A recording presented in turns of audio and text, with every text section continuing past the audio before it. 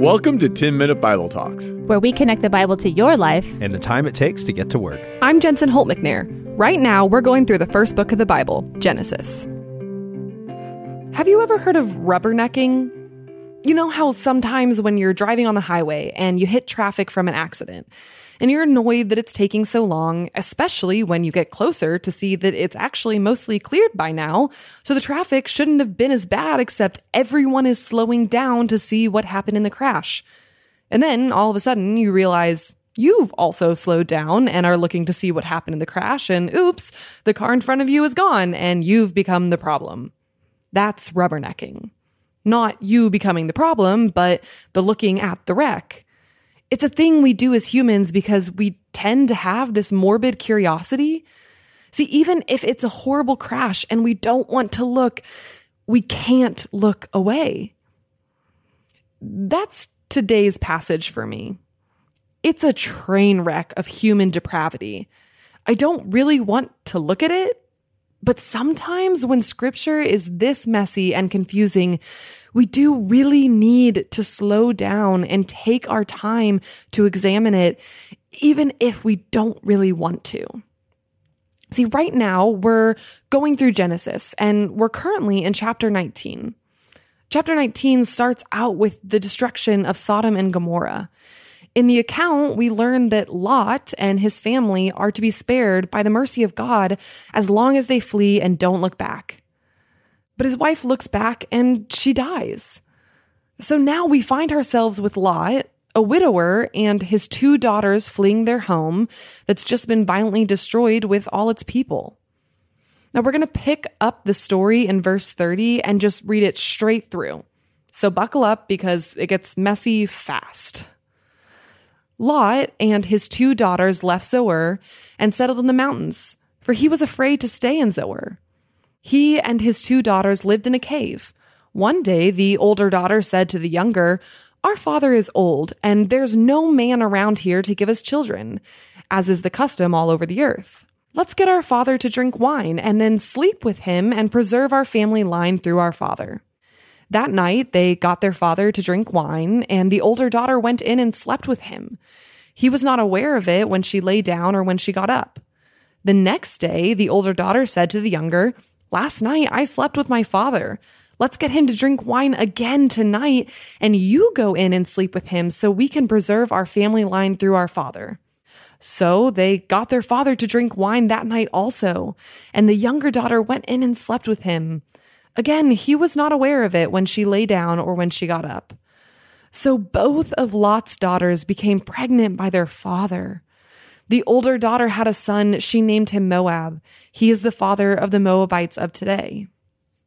The younger daughter also had a son, and she named him Ben-Ami.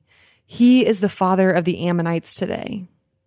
Okay, if you're like me, your initial thoughts might be shock, disgust, judgment, and maybe even confusion as to why this is even in the Bible. Why include this story? Let's remember our goal. We're going to try to slow down and take this story in stride to see if there might be something that we can learn from this account. As messy and distasteful as it is scripture. So right off the bat in verse 30, I want us to notice that Lot is moving his family out of Zoar. It tells us he does so because he's afraid.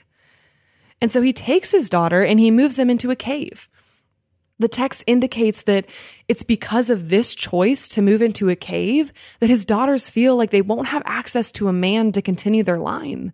And so they choose to get their father intoxicated so they can have incestuous relations with him and get pregnant. And what I want us to recognize here is the fact that Lot is leaving Zoar. This is significant. Only a few verses earlier, when Lot mercifully learns that he must flee Sodom and Gomorrah with his family, he asks for one more favor. Rather than flee to the mountains, he asks to be allowed to flee to a small town nearby, believing that living in this town will spare his life. And the Lord grants his request. He spares the town and allows Lot to flee to Zoar. And yet, here we're seeing Lot fleeing this city out of fear. I can imagine the memories of the destruction, of his wife's death, of all that has so recently happened in his life leads him to make this decision out of fear. I can understand his choice. Really, I can. Who hasn't ever made a decision out of fear, out of self-preservation? When we fear the future and all that could go wrong, it's easy to want to take things into our hands, isn't it? And that's what Lot does. His fear so quickly blinds his memory to the mercy and provision of God. Rather than trusting in the Lord to continue to provide for him and his family, he runs. And his daughters do the same. Rather than trusting in the Lord to provide for them and their future, they too make a really shocking choice to take control of the situation and provide for themselves, even if it's far outside of God's will for humanity. See, if you've been following along in our current series going through the book of Genesis, I hope you see this theme. Again and again, as humans attempt to take control apart from God, it never goes well. Lot and his daughters fail to trust God and his provision, and they end up falling into drunkenness and incest. It's not a pretty picture. And it's the last picture we get of Lot's life. But it's not actually the last time we hear Lot mentioned in Scripture. Now stick with me here. If we fast forward to 2 Peter 2, we hear about Lot one last time. Now just for context, we're jumping into a teaching on false prophets. The author, Simon Peter, is going through Old Testament stories to remind his audience about who God is and what he has done in the past in order to reassure them of how God will act in the future. And so, in the midst of all of that, we read, "And if he rescued Lot, a righteous man who was distressed by the depraved conduct of the lawless, then the Lord knows how to rescue the godly from trials and to hold the unrighteous for punishment on the day of judgment." Okay, I'm sorry. One more time. If he rescued Lot, our Lot, who got really drunk and had incestuous relations with his daughters, our Lot, a righteous man. I'll be honest. I don't love that at first glance. Like, what's going on here?